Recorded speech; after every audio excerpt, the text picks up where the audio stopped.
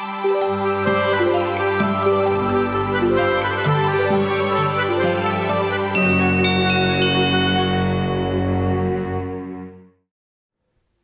morning and welcome to another Hump Day Hallelujah. I'm Pastor Scott coming to you from Ascension Lutheran Church in Citrus Heights.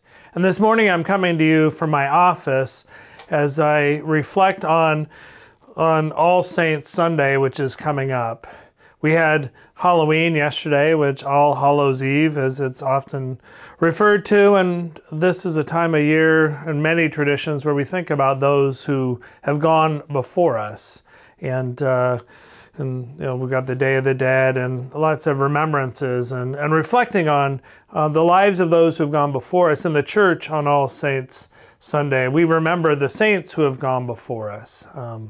And not that we only remember the good parts, but just the folks who've been significant in our faith journeys. And today I'm struck by this needlepoint here that hangs in my office, and it's a needlepoint that there's a picture of the church my grandmother attended in Sundsvall, Sweden, the church that she grew up in, and as part of my legacy of faith, the saints who have gone before me. I'm a pastor in a Lutheran church, partially because my grandmother attended a Lutheran church in Sweden, and she raised my mother as a Lutheran, and that legacy of faith has continued in me.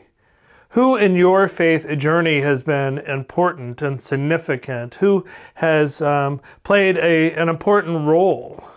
I'm a collector of, I'll call it artwork, but that doesn't mean it's fancy, of things that remind me of significant and important times in my life. And we could spend a number of weeks, if not months, looking at different pieces of artwork, pictures hung on the wall, and other reminders to me of things that have happened that have been important in my faith journey. This certainly is one, and it's a cherished reminder to me of my grandmother and the faith that has come down through the generations. And there's others that remind me of significant religious experiences or places that I've been, my ordination and my baptism and confirmation, all reminders. I think on All Saints Sunday, it's a great time for us to remember those who have been significant in our life journey, remember and give thanks for their lives, and then also to reflect upon our own faith journey, our own lives, and maybe challenge ourselves to play a role in other people's lives as well, that they might one day remember and give thanks for us, hopefully even before our passing. Who are you thankful for today? And who do you think is thankful for you and the part that you've played in their life?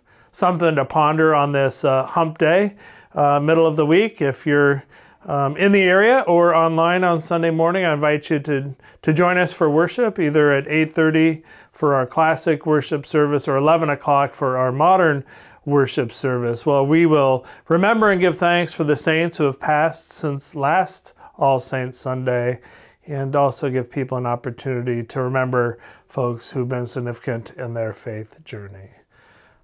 I hope you have a good day, and I look forward to seeing you next time here for another Hump Day Hallelujah. Take care.